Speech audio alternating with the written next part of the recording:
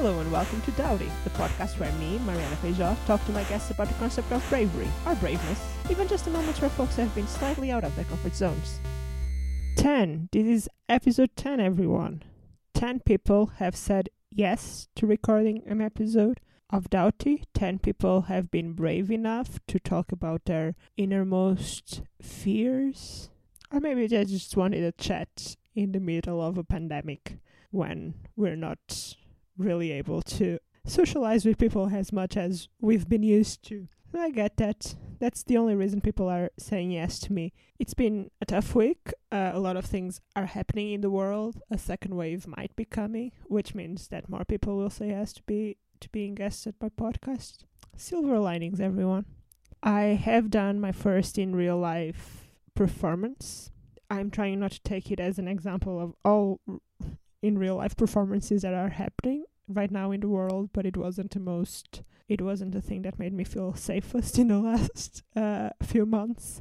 So I'm asking all the promoters out there to properly adhere to the rules. There's a reason I'm not producing the shows I usually produce, and that's because I think there's way more work that needs to go into producing a show at this place in time, because you do need to just follow the rules, follow the social distancing rules, follow the sanitization rules. You have people's lives in your hands. I am part of the producing team of a show happening before this podcast is launched, and the experience of that is way more calming because we are doing everything that we need to do according to the rules, and even then there are risks, but we're following everything very, very, very, very, very, very, very much to the rule. I think after a certain time in the day, after a long day of work, my words disappear, and that's when I choose to record intros to the podcast, and I just babble and babble and babble. I will keep on doing online shows, and if you are listening to this on the day it comes out, I am doing an online show tonight. It's called Say My Name. It starts at 7 p.m. You can probably find details on my social media. Buy a ticket, join us. I'm going to be talking about my name. I have 6 names, so there's a lot to say about my name. I feel like I should say, considering everything that did happen in the world and in America this past week, that my guest chose to be a comedian, which is what she is. When I've asked for an example of someone who's an example of bravery in her world, private or public, as I ask all my guests, she did remember an actual sincere answer once we stopped recording, and I will share it now because it's an example of bravery that I'd give as one of my examples of bravery. And that's the example of bravery I give to people when they do tell me I'm brave for something, and I tell them, no, I'm not. People fleeing wars are brave. Refugees are brave, fleeing from a place where they can no longer live and trying to find peace somewhere else. And that's the example Dahlia thought of after we stopped recording, because she did used to work with refugees, or she still works with refugees, and that will have been her sincere answer to that question. And I felt like sharing it before we start the episode, which is a very fun episode, despite it being very informed by the moment we're living in and the fact that currently everything is very uncertain, which makes it hard to have fears that are not connected to a pandemic and political situations that are way less than perfect. By the 10th episode, you should know by now that all my episodes start with my guest, Dahlia Malik, introducing herself. Hi, I'm Dahlia Malik, and I'm a stand-up comedian and a resident of this crumbling planet. Yay, we're all in that together. Fun. We have something in common. Yes. How would you define bravery? I guess I think my definition is influenced by me talking to you behind the scenes about that, but just panicking that I don't think I've done anything brave. But I suppose anything that's outside of your comfort zone or doing something despite how uncomfortable it makes you. I just like remember that I usually add stuff to after people introduce themselves. I add stuff, how I met them and stuff like that. And I just forgot to do that because it's 8:30 p.m. here and it's the end of the day. But yeah. I thought you were going to say the end of the world. Yes. It's the end of the world and I'm very tired.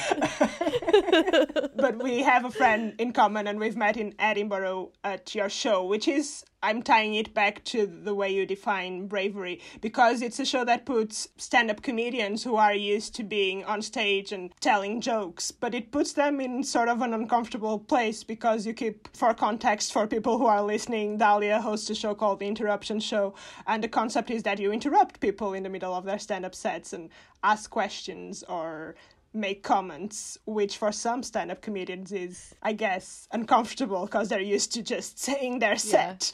I actually have had a nightmare that I did my own show because I've never actually done it before. And I don't think I do very well on it. I've always been in the comfortable like hosting position where I do the interrupting. But I don't know how I would fare if I did the other role. So yeah, like you put people in uncomfortable positions, but you think you wouldn't be very comfortable, which I guess is the point, right? Yeah. I've asked you to think about moments in your life where you have been brave or just slightly out of your comfort zone. Have you managed to come up with any? I mean, I realized while I was trying to think about this that I'm a person who lives in constant fear, just in general, just generalized fear. So you're just always out of your comfort zone, or you're always being brave? Yeah, I would say my very existence is brave. I'm just constantly taking precautions. Sometimes it's rational and sometimes it's not. I'm always looking behind me for a murderer. I guess that's like smart, but also maybe just panicking. Yeah, it might be too much. Like all the time. Yeah. I drive a pickup truck, and whenever I park it on a public street and then come back to it, I check the bed for like a person, that's not something that's ever happened to me. I've never found a person in the back of my truck, but I just fabricated this idea that it could happen, and like maybe they're a murderer and maybe they'll like, I don't know, spring up while I'm already on the road and then they'll get me like they do in the horror movies. But I guess it's also like maybe something of a child in you, because children usually look under their bed before they go to sleep. It's like similar. Yeah, it's kind of just moving through the world as a woman. But yes, it is exactly like being a child. Yeah. I was actually like, I saw something popped up, I don't know if it was on my Twitter or my Instagram, about someone questioned, what would you do if for a day there were no men in the world? And most women just said, I just run at night. I just jog. I'd go for a walk. I'll just sit in the wild by myself. It's like incredible. Yeah. I carry pepper spray on my keychain. Yeah. But you never had to use it. I should have used it, but I've never used it. I've had it in my hand, like about to use it. I was followed by a man once, believe it or not. But then he went away, so I didn't need it. I mean, I didn't need to use it. Yeah, I did. Like, I was just trying to, was I ever followed by a man? Like, because sometimes you just feel paranoid and then it was nothing. But I was followed by a man, me and my friend, while we were at uni, and we were going to her house, and we decided not to go to her house and went to like one of the food places, because maybe you wouldn't be waiting for us when we came out. And he wasn't. I don't carry pepper spray. Maybe I should start carrying Is it legal over spray. there?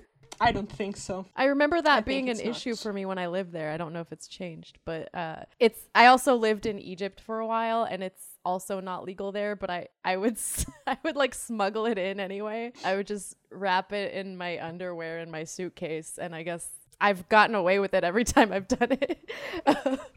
I find it odd sometimes what you manage to take on a plane, because my friend always, since like I've known her for it's horrible to say, but I've known her for 25 years, and ever since I've known her, she carries like a little pen knife on her. It's her keychain. It's a little pen knife, and she started traveling without even considering that she had a pen knife in her keychain, because it's just been there all the time, and she travels with it. No one sees it. It's just in her keys. See, now I would be scared to use a knife, because then you have to like come really close to the person and they could take it from you and use it against you. This is how my mind works. Yeah. It's just more fear. But I'm with you. More fodder for my fears. And I don't carry anything to defend myself, but I always feel like that trick that you see on like the internet as well, to put your keys in your like in between your fingers, like if it was like a knife. First, I don't think that actually works, because keys are blunt, so I'm not sure if they would actually pierce anyone's skin, or if it will just like hurt really bad. I don't know. But also, like, it has to be, they have to be really close for that to be of any use, and you don't want them to be that close. Yeah, I can't imagine myself actually carrying that out. Like, I can fantasize about it, but I don't think I would actually do it. I was on I have a friend who's a firefighter, and we were all, what's the word? Hired, that's the word. We were all hired to facilitate some, like, classes on a corporate day for a company. I did, like, an improv class. And then we were in each other's classes for support. He did a self-defense class, and all of his thing was about how people react differently. Some people will flee, some people will just stop in place and do nothing. So his thing was that you should know what your reaction is, so you can work with it, because there's no use in training you to punch someone if your reaction is to stop. That is so interesting. My reaction is to like try to hurt the person's feelings. I tend to run my mouth more than anything else, and I realized people in this country carry guns. I can't do that all the time. I have to be careful. People are crazy. I think I said that already in this podcast, but I do like I would like to live in the States at some point in my life, but it happens to me a lot when I'm in London and like someone does anything stupid on the street. I insult them. Mm-hmm. And I always think to myself, well, if I was in America, I'd probably have been shot now. Yeah, I'm surprised I haven't been, because I've really toned down my road rage over the years, but I used to be pretty bad, and I've had somebody actually pull a gun on me on the road, like while stuck in traffic. But I was not in the wrong. I wasn't having like a road rage incident. It was him being crazy. But that kind of made me snap into the realization that, oh, there are crazy people who are armed here. I have to be really careful when I do have my fits of, no, you can't change lanes in front of me. So, because that's another consideration, because like when I think about living in America, I think about living in New York, so I don't think about driving in America. But yeah, like I used to drive a lot in Portugal, and the amount of times I just like insulted people from inside the car, or like just done like the I don't know what you call it, flip them my finger, or stuff like that. And yeah, that's something that people will be enraged about. I have to get some anger management classes before I even think about moving. I used to really lean into my horn, like really give it to them for several seconds until it hurts their feelings. But I'm trying to calm that down, because you never know. Did you drive, before driving in America, did you drive like a lot in like either the UK or Egypt? I drove in Egypt for a bit. That was also very brave of me, because it's traffic is crazy over there. I used to drive in Cairo. That's actually where I learned how to drive stick shift, because here in America most people drive automatic. Not everyone, but it's just a lot more popular. So I've been driving since I was 15, but I learned how to drive manual over there in my 20s, and it's weird because you are learning. It's like a new skill, but you're also learning how to drive in a different driving culture. And I'm Egyptian, but I learned driving here in the States, so I didn't know. Yeah. There are no rules over there. There's traditions, but it's really just everything's just kind of a suggestion. It's not nothing's enforced really unless the police wants to make money off of you through bribes, but it's just kind of survival. It's just like an adventure every time you go on the street. Yeah. How should I choose to drive today? Yeah. That's fun. I think that like the from that sense of like the traffic being a little more ruleless and ruly. The place I've been, 2 places actually. One was Morocco. I felt like the traffic was very much, there were like little like the policemen who will tell you where to go, who make signs with their hands. I don't know if they have a specific name in English.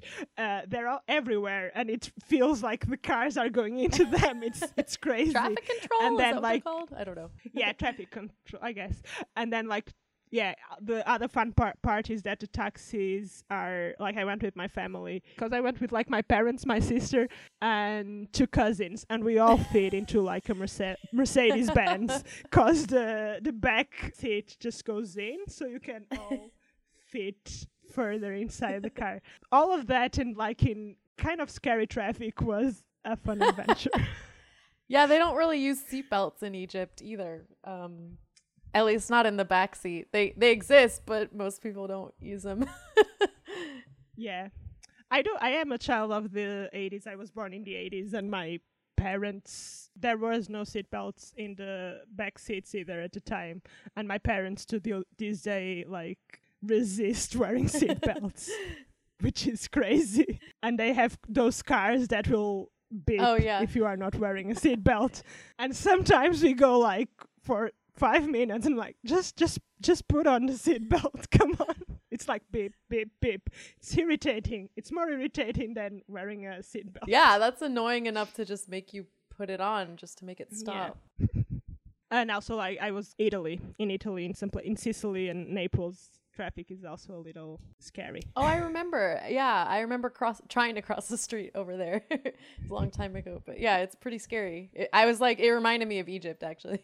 You just kind of have to throw yourself in front of the moving cars and hope for the best. Scary. Is there, like, even though you're afraid all the time, is there anything you haven't done for fear or for like a lack of bravery? Oh, so many things. It's hard to choose just one. I have so many phobias. You can talk about several. I mean, I can't swim, and I don't want to learn because I'm scared of drowning, which I guess is ironic. But I'm very phobic of bodies of water, and all those things like jumping off a building. I'm scared of heights, like bungee jumping and jumping out of a plane, all of that stuff. Forget about it. That's not for me. But do you get in the water, like if you go to the sea, or is that not even not interested? I might go, not even to my knees, really.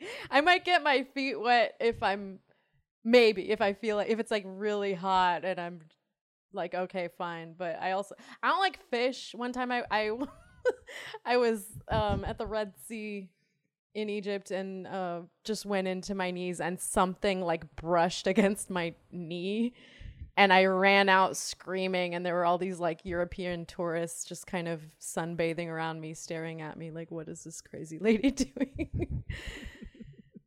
I went to the sea recently, and there were like tiny little fish that kept like also bumping against me, and it was weird because it was just like not itchy, when you like make people laugh by doing things to them. Oh, tickling? Not remember. Tickling, yeah. It was ticklish. I didn't know by how you described it, but that gesture you did. Yeah. Making people laugh by doing things to them. I like that. That could really be anything. Yeah, that could be anything. That's how I describe my stand-up. You're just tickling people with your Yes. words. And you said jumping off stuff and being afraid of heights. I'm also like afraid of heights, but I feel that's why I asked if you did go into water, because I feel like I put myself in. I'm very scared of things, but I put myself in scary places at times. Like I've mentioned my firefighter friend, and I don't know if I've mentioned this in another podcast, but I went down a fire station pole the other day. Oh, wow.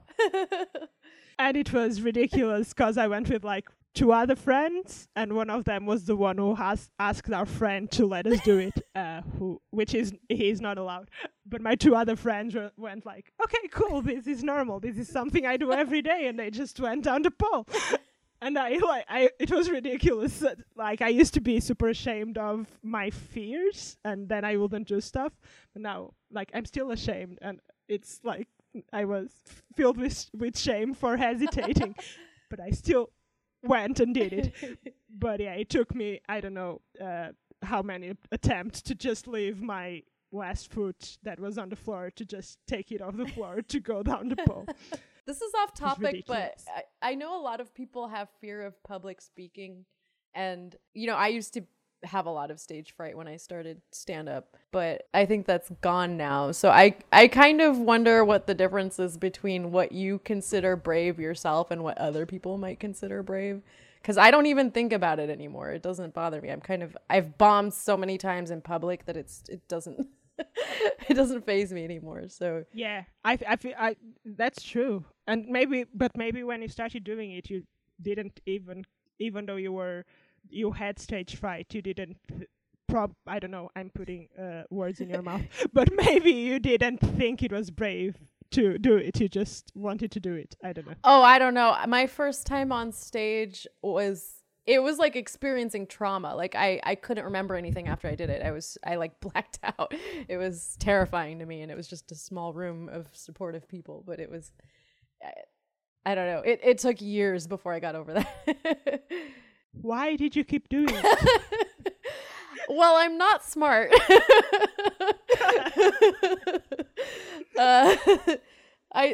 I think I got carried away. I don't know. I don't have a good excuse for myself. I did used to, because like before I started doing comedy, I was a scientist, and I had to do presentations in public, and I hated it. I fully hated it. And I still get nervous when I go on stage now with stand-up, but I don't hate it. So I think there's a difference there. Yeah, I used to I did a PhD program, so I had to present my research at a lot of conferences, and I had to teach, and I was just starting stand-up during that time, so I felt like the stand-up helped, because I'd be terrified when I'd be doing these presentations, and I think the stand-up helped. But I think I would still today be nervous about that, because I'm talking about something that I think I know. So people can ask me questions and find out how stupid I am. So it's different. It's like they're picking your brain in a way, or you're trying to demonstrate your competence. But with stand up, it's just kind of, I'm an idiot and I can say whatever I want. Yeah, I think that's part of it. I think like the needing to know what you're talking about is part of what makes presentations in like scientific fields hard. But also you should be confident that, and I wasn't, but you should be confident that you know about the thing you've been researching for a year or more. Yeah. So, I mean, it's okay if someone asks you a question that you don't know the answer to. It's okay to not know, but it's still terrifying. Because it's like, I just, my fear was, what if someone asked me something that I really should know, and it's like something that I overlooked, I guess, something obvious. Yeah, because that can happen. I wouldn't put that past myself. So. I did go back to the place where I've done my master's here in London to do comedy. Oh. And that was interesting because they had like a International Women's Day celebration, and I can't even remember why I was involved in it or I was booked for it, but I know like they booked me as a comedian, and part of it was, oh, you did your master's here, so and you're an international woman. Yeah. Exactly. And I tried to make like jokes about my time there, and I don't know if they were very successful. And also, for the first time after 3 years or 4 years, I talked to my coordinator for my master's, and it was very weird because he knew I was performing, but he didn't come to see me perform. But then the organizer of the comedy bit was, oh, do you want to come and talk to him? Because, I mean, you're here, you might as well. And sure, I will go. And it was very awkward. Yeah, you do the comedy now. Ah, good. You're no longer researching a cure for cancer. Good. So were you more confident time? Doing that or doing like your presentations and stuff? Oh, I was more comfortable doing the comedy bit because I think part of it is that there's not as many stakes. And like I was hired for that with like a set fee, and I didn't want to see my set before that. So if it went horribly wrong, it was their fault because they didn't do the due diligence of knowing if I was funny or not. Oh, I like that so much. If I'm not funny, it's your fault. I love that. I produce shows, and it depends on the level of the show, because sometimes they're open mics, sometimes they're a little more curated stuff, and yeah, if it's more curated, I will check if the person is fit for the job. And then, of course, you may be unfunny after being funny 1,000 times, so that can always happen. Oh no, nothing's guaranteed. Is there anything coming up in your life in like the near future or the more far away future in which you have to be really brave besides just going out to the streets? Or I mean, it sounds cliche, but this is a really uncertain time. So I don't know what's going to happen, especially after this election. Like, we've been on lockdown for 6 or 7 months now. I don't know how long it's been. Yeah. And there's no end in sight. And I'm going to have to at some point make a decision about how whatever's left of my future is going to go. So I don't know what that's going to be. So it's kind of just the fear of the unknown. Yeah. That's very, very not specific, but but I think it's very relatable, because I feel like everyone, like with different, I guess, levels, because I'd say it's like America right now is scarier than other places. Also, the UK probably is scarier than Portugal, and I'm choosing to stay in the UK, so I don't know if I'm saying. But yeah, everyone is fearing the unknown right now, because we don't know how long this is going to last, and if there was like a Lancet article today saying the Russian vaccine is good, so who knows? Maybe there's a vaccine. Maybe. I hope it works. And then, like, half the battle in this country is going to be trying to get people to actually take it and believe that it works. Oh yeah, that's like, but.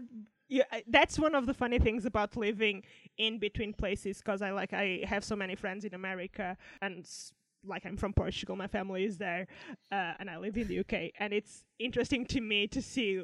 I think like Portugal is dealing with it a little better, but like the UK and America, if you take the fact that America doesn't have a national health system, the rest, like the measures, the way that it's all very not specific if you should wear a mask or if you shouldn't wear a mask, the number of people who don't want to wear a mask here, the number of people who wear a mask under their noses or on their chins, it's kind of similar, and I find it amusing when I see like Americans say, oh, it's so much better in the UK.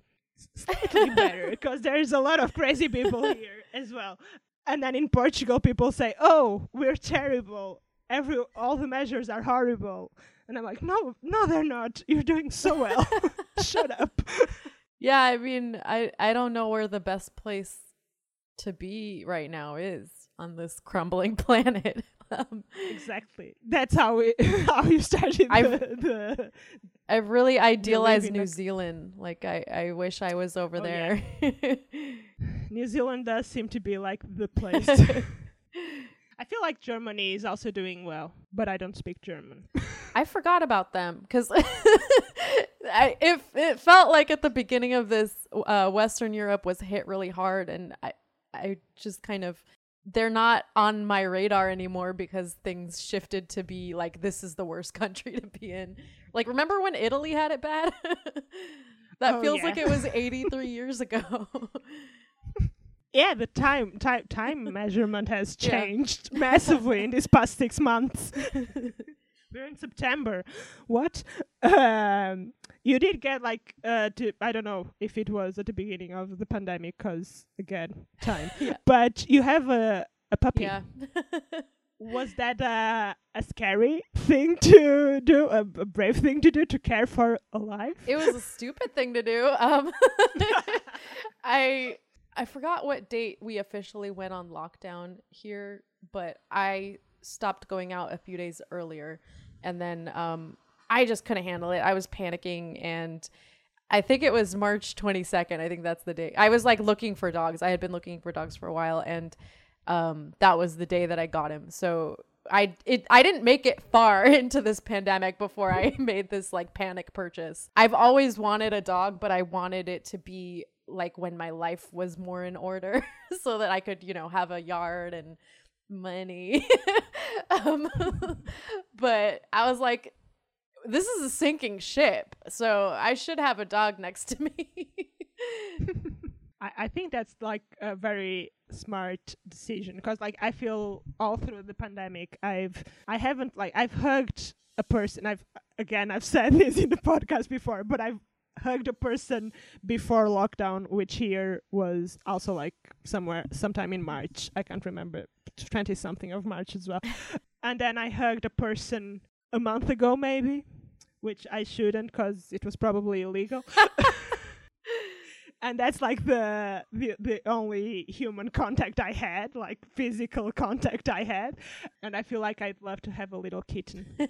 I think a pet really helps with that. Especially mine is really needy, and that just takes all my attention. So it's annoying, but it makes the time pass, and it keeps me from reading the news. So it has its advantages. I basically I know I was going to get a dog eventually, but I sped up my timeline, and it was a very unwise decision that I regret every day. But but I love him, and he's cute. He is very cute. I've seen pictures.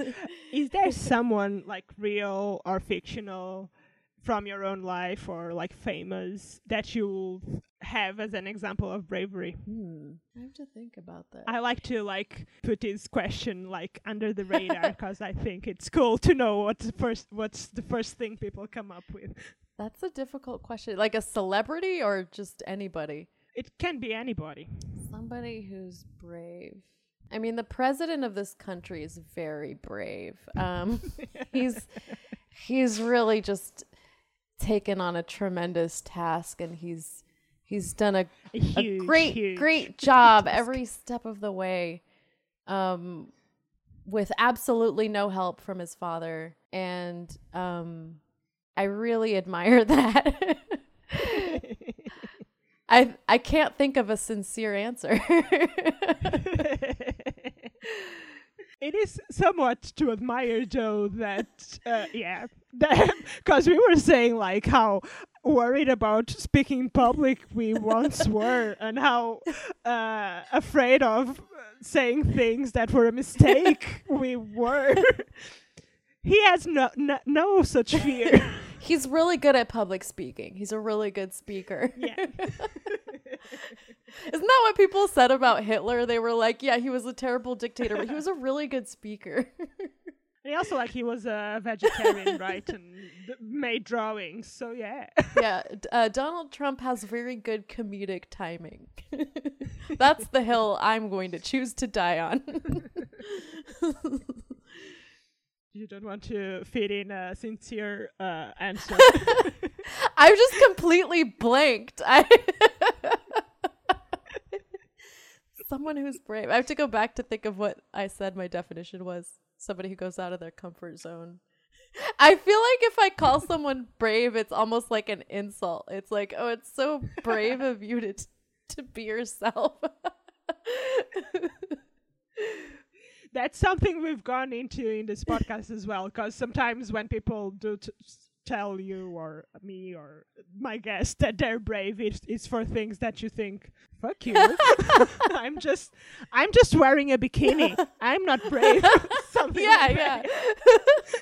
It's so brave that you look like yourself and exist. We're like at the end of this podcast, and the last thing I ask my guests is if they have any plugs. And this will come out on the 23rd of September, in case you have any like time stamped plug. 23rd. Oh, okay. I think just Interruption Show. I'm running that on Twitch every Wednesday at 6 p.m. Pacific time and every Saturday at 3 p.m. Pacific time on twitch.tv/Interruption Show until we get real life back, if that ever happens. It's like, it's a weird thing to have to like bookend your conversations with like, yeah, one day, maybe. Yeah, it's... Have you fully been inside the house this whole time? Like, you go out for walks and stuff like that, but mostly no interaction with people? Yeah, it's kind of just my boyfriend and I. Like, I see him mostly on the weekends because he still works. He's essential. But essential. I like he's essential.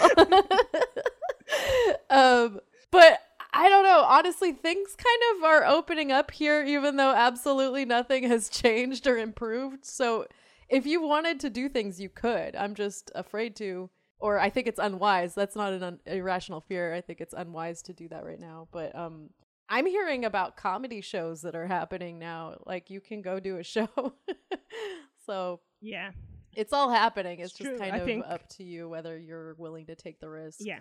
But yeah, I'm mostly in. It's true. I order my groceries. I have them delivered. I pretty much just take my dog for walks and hide inside.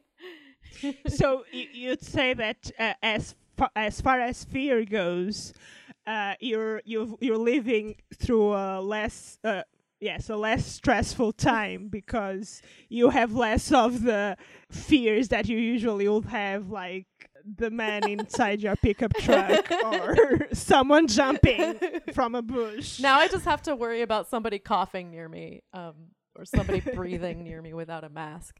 But I think that's something we should all be afraid of. No one in my neighborhood is. Nobody's afraid of it.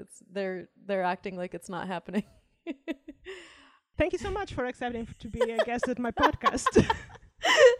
Sorry to end on such a sour note. I think because I agree with that note. Like, I've been in the tube twice in like the last month maybe, and after like for the first time in these 6 months, and people are wearing the masks.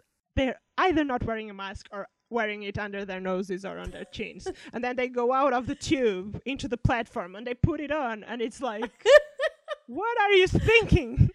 Yeah, people in my neighborhood take their mask off to have a conversation. And it makes my brain bleed. I did like see someone as well tweet, because we're living on the internet a lot, so my feel for the world is from other people's tweets. Tweet that they saw someone take their mask off to sneeze or cough or something like that, and that made them realize that we were all going to die. And I think, because like that's why you're wearing a mask. I made somebody like I didn't make her, but I inspired her to put her mask on because I sneezed inside my mask, and then I was just sniffing. It was definitely allergies, but I just had like this disgusting like every few seconds, and she saw me and then like immediately dug her mask out of her purse and put it on. And I was like, I've cracked it. This is what I need. I just need to have allergies all day. Just like cough a lot around people. I'm just like I did feel like noisily sniffing. Yeah. Someone suggested that we should start saying nice things about people wearing masks, like, oh, you look really great with that mask. Oh, that's a really nice accessory. Ooh, maybe that will make people want to start wearing masks.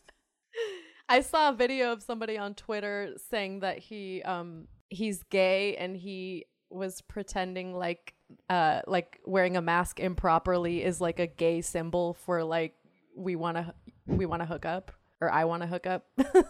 And so he was like do you want to go? Like he he just approached some guy who wasn't wearing a mask, like he was accepting his offer. And he's like, oh, sorry, it's just that in my community when you wear your mask like that it means you're gay. So he's also cracked it.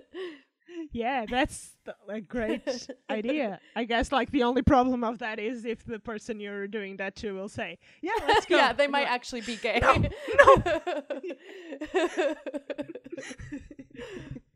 Now that we've said a few ideas for people like to go out there and try to incentivize other people to wear masks. Thank you for being a guest in my podcast. Thanks for having me. Thank you so much for listening. You can follow me at Mariana's Beats on Twitter and Instagram for all Dowdy updates. As all podcasts will tell you, all rates and reviews will be super welcome, and do share the podcast with your friends or on your socials. #DowdyPod. I would also like to know your pics of people who, to you, are examples of bravery. Share them on your reviews or tweet them at me. Huge thank you to Champagne for the podcast jingle and a bunch of other things that aren't podcast related. If you've enjoyed listening to Dowdy, have some spare to give, and would like to support me and help me improve on my tech and skills, all tips are welcome through PayPal and Coffee on @Mariana's Beats. I've been Mariana Feijó. Until next week.